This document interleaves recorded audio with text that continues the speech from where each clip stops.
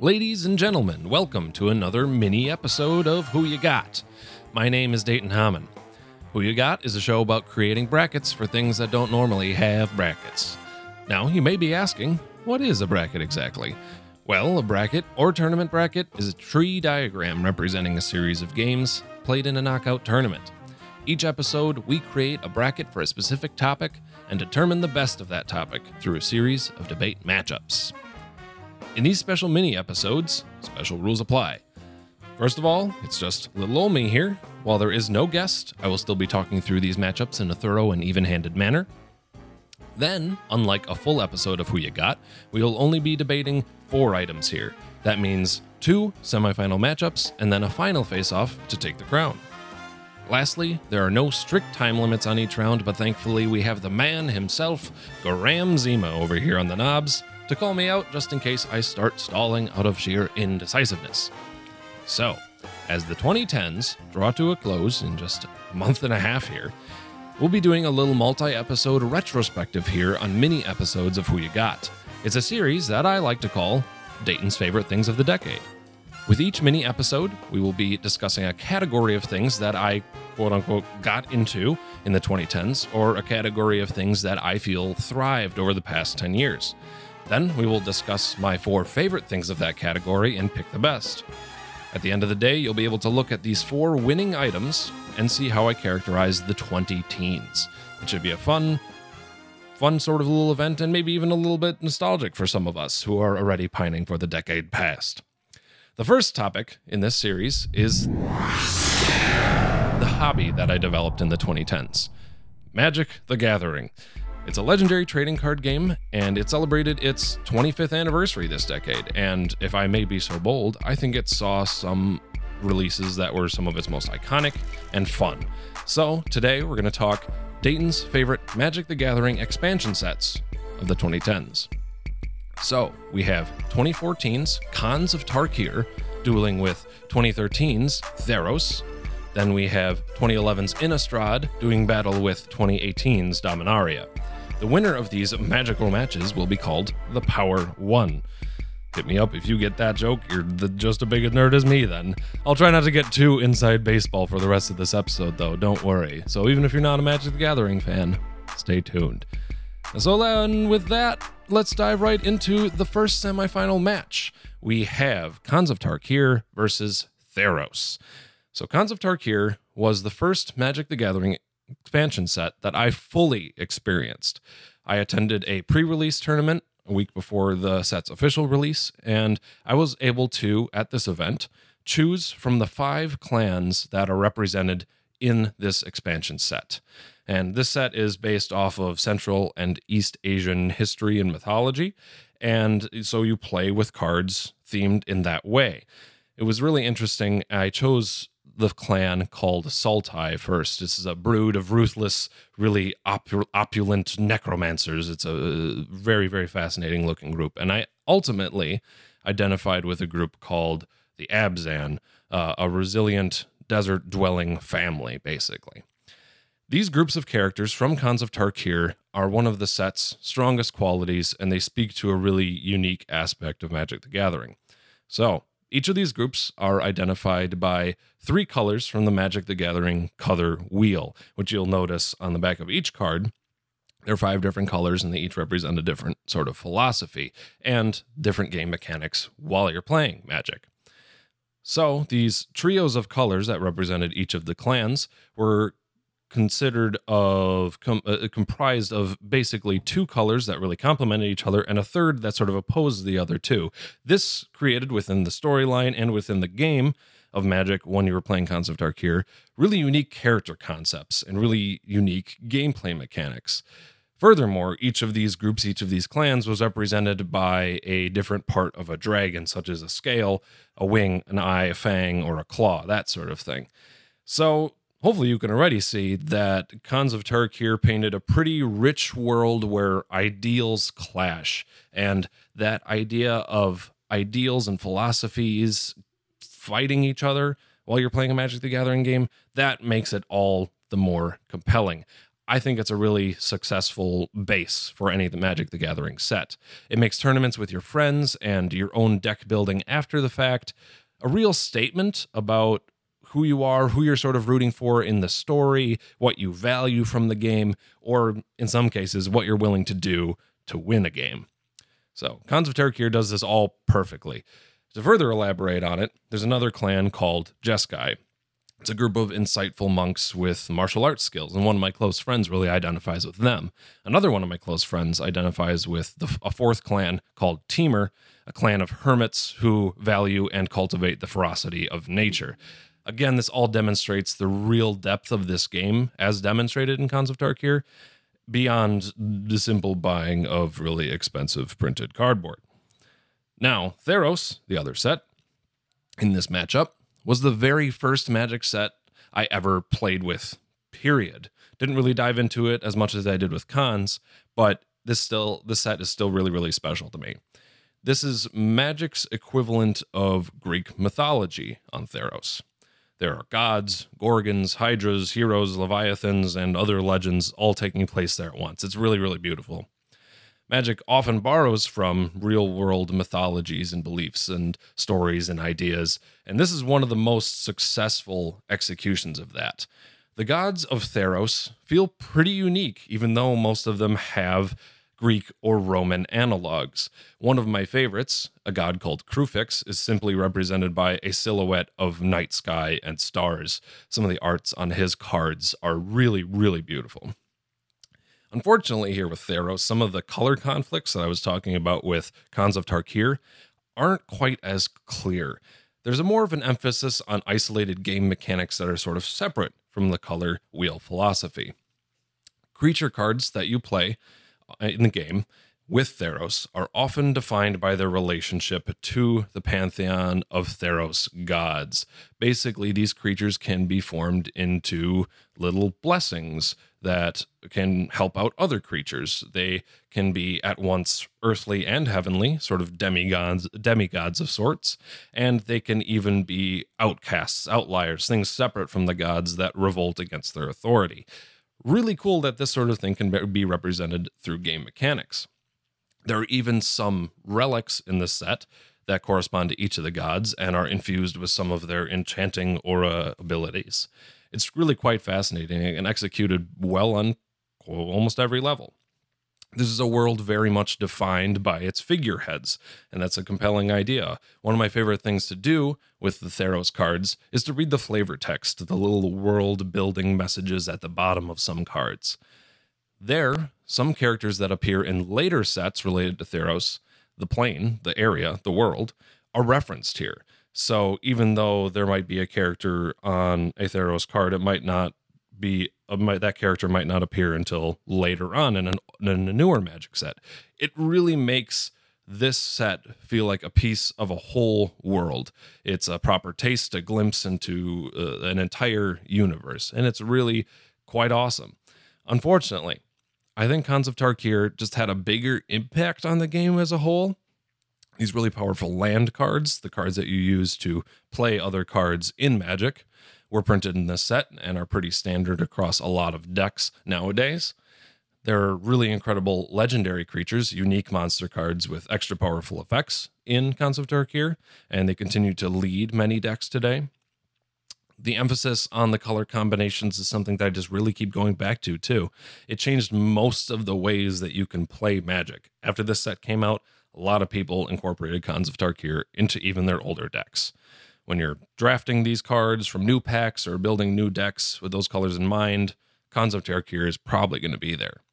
Its world may not be as delightfully overwhelming as Theros is, but it is at the very least interesting and relatively unique for a fantasy game setting, so it has that going for it. So, with that said, let's go with Khans of Tarkir. Into the finals it rides, blazing past Theros. In the second semifinal match, we have Innistrad versus Dominaria. Now, to be completely honest, I haven't played much of the set Innistrad properly. It came a little bit before my time starting to play Magic, but I've heard legends of its excellence. I play some of the cards from Innistrad in decks where they are legal, Innistrad is, of course, a gothic horror-themed set, so these cards are really gnarly and pretty cool. One of the cards I play is called Blasphemous Act, and in many decks, it's really quite powerful. It depicts a gruesome slaughter in a cathedral. Really, really nasty. It's great. Then there's a card that I play called Bloodline Keeper. It's a vampire card that powers up other vampires and creates other vampires. Fits with its title, I suppose. And then there's a third card called Invisible Stalker that I really like. It's sort of this ghastly creature that can't be targeted by opponents' spells or cards, and it also slips through the defenses really easily. So hopefully that gives you an idea of the types of things and themes that Innistrad is going for.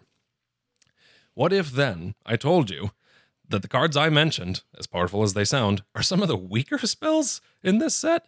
There are some absolutely devastating cards in Innistrad that continue to be in high demand today.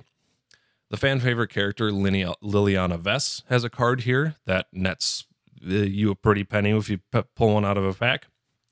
A creature called Snapcaster Mage helps fuel many popular competitive decks today. A card called Parallel Lives can straight up double the power of your deck if you play a certain style. It's amazing how much power Innistrad brought to the table. Thankfully, Innistrad is great to play on its own, isolated from other decks as well. While multicolor cards that have, white and black or white and blue, that sort of thing, represented on them, the lack of them in this set made drafting straight out of packs a little bit more fun and intuitive for a lot of people. There's more of an emphasis on the groups of creatures that are represented. There's human cards, there's spirit cards, there's zombies, vampires, werewolves, and all of them sort of help each other out. So a lot of people resonated with that theme. These synergies among the creature types was not only fun, but very indicative of the gothic horror setting as well. So does Dominaria, the newest Magic set that takes place on the franchise's original setting of the titular Dominaria, offer this kind of power and flavor and fun too? Absolutely. So when people ask me what my favorite Magic the Gathering set is, I tell them Dominaria.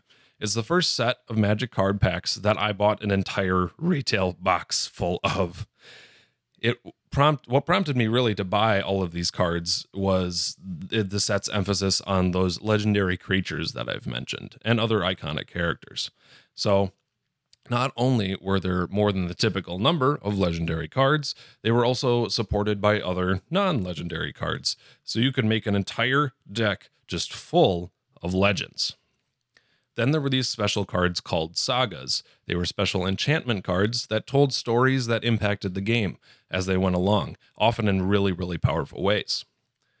And plus, they're really legitimately good ways to learn about Magic's most notable events, including the uprising of half-human, half-machine monstrosities, the triumph of one of Dominaria's most favored tragic heroes, and the Ice Age-like period that overwhelmed the plane at one point. Dominaria clearly hasn't had the easiest go at it, but what can I say? It makes for good storytelling. Finally, the set, Dominaria, feels a little bit more flexible than Innistrad. You can build a myriad of decks and make them work pretty easily. These sort of cobbled ideas are soon revealed to be not just cobbled, they make for inspiring future decks that felt really like your own and not like what the set dictated for you. Innistrad really tied you to those creature types and that gothic horror theming, whereas Dominaria feels like all of Magic and everything it offers. Innistrad feels like one awesome moment in Magic, whereas Dominaria feels like all of Magic. With that said, I hate to exile the fan favorite in Innistrad, but I think Dominaria moves on to the finals. It just feels like a complete tribute to everything that Magic is and can be. So, for the title of the Power One, we have Magic expansion sets Khans of Tarkir and Dominaria. Let's do it. Wait, that's the wrong card game. Okay, anyway. First of all, I hope even hardcore Magic the Gathering players would agree with me that these two sets, nay, all four of them that we've talked about today, are really franchise highlights. Even Theros, which is arguably the weakest of these four, according to general consensus, is getting a revisit in 2020 with the new expansion set, Theros Beyond Death. In the 2010s, Magic was a really great thing. It was a great time to get into this hobby. At least I feel. I've had a great experience with it so far. It doesn't feel like a relic of the 1990s, especially with the relative success, growth, and polishing of the digital version Magic Arena. It's just been a wonderful time that's really, the hobby's really been supported. So with all of these strengths set in line, I think 2020 will be a great decade for Magic 2. If you used to play, maybe it's time to pick up a deck again. If you know someone who plays, maybe ask them to teach you.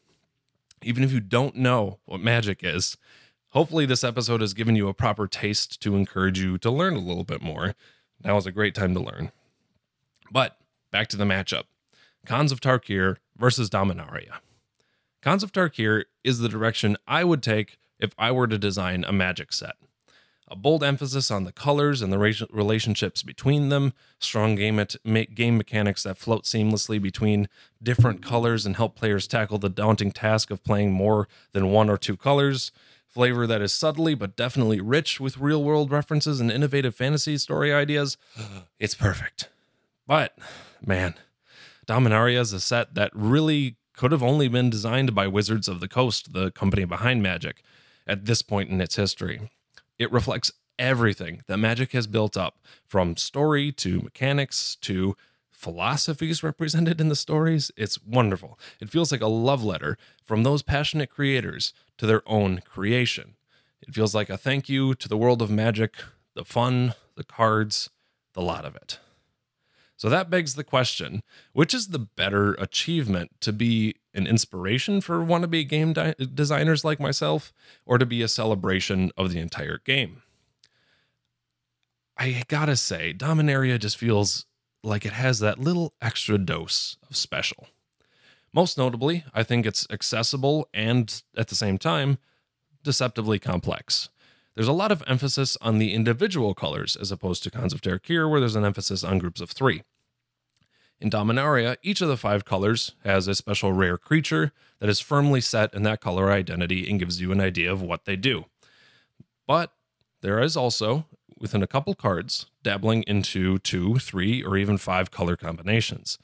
Dominaria does a great job of introducing you to the basics while showing you the possibilities of what the game can be for you. For longtime fans, there are references to older, long overpriced cards like the Moxes, these powerful jewels that help you cast spells. There's a card that references Cabal Coffers, and it's called Cabal Stronghold and has a very similar effect. And then, of course, we have a reference to perhaps the most famous Magic card, Black Lotus, in the form of Gilded Lotus. Even though this card wasn't exclusive to Dominaria, it is a great reference and a great callback. And it's just a nice little wink and nod to those who have been playing the game for a very long time. Khans is definitely special too, don't get me wrong, but like Innistrad, it feels like a moment for Magic rather than a wonderful lifting up of it all. It gives you pieces to work with in the form of clans, but Dominaria gives you the scope of what Magic really is, all in one beautiful set. It gives you the canvas, not just the paints.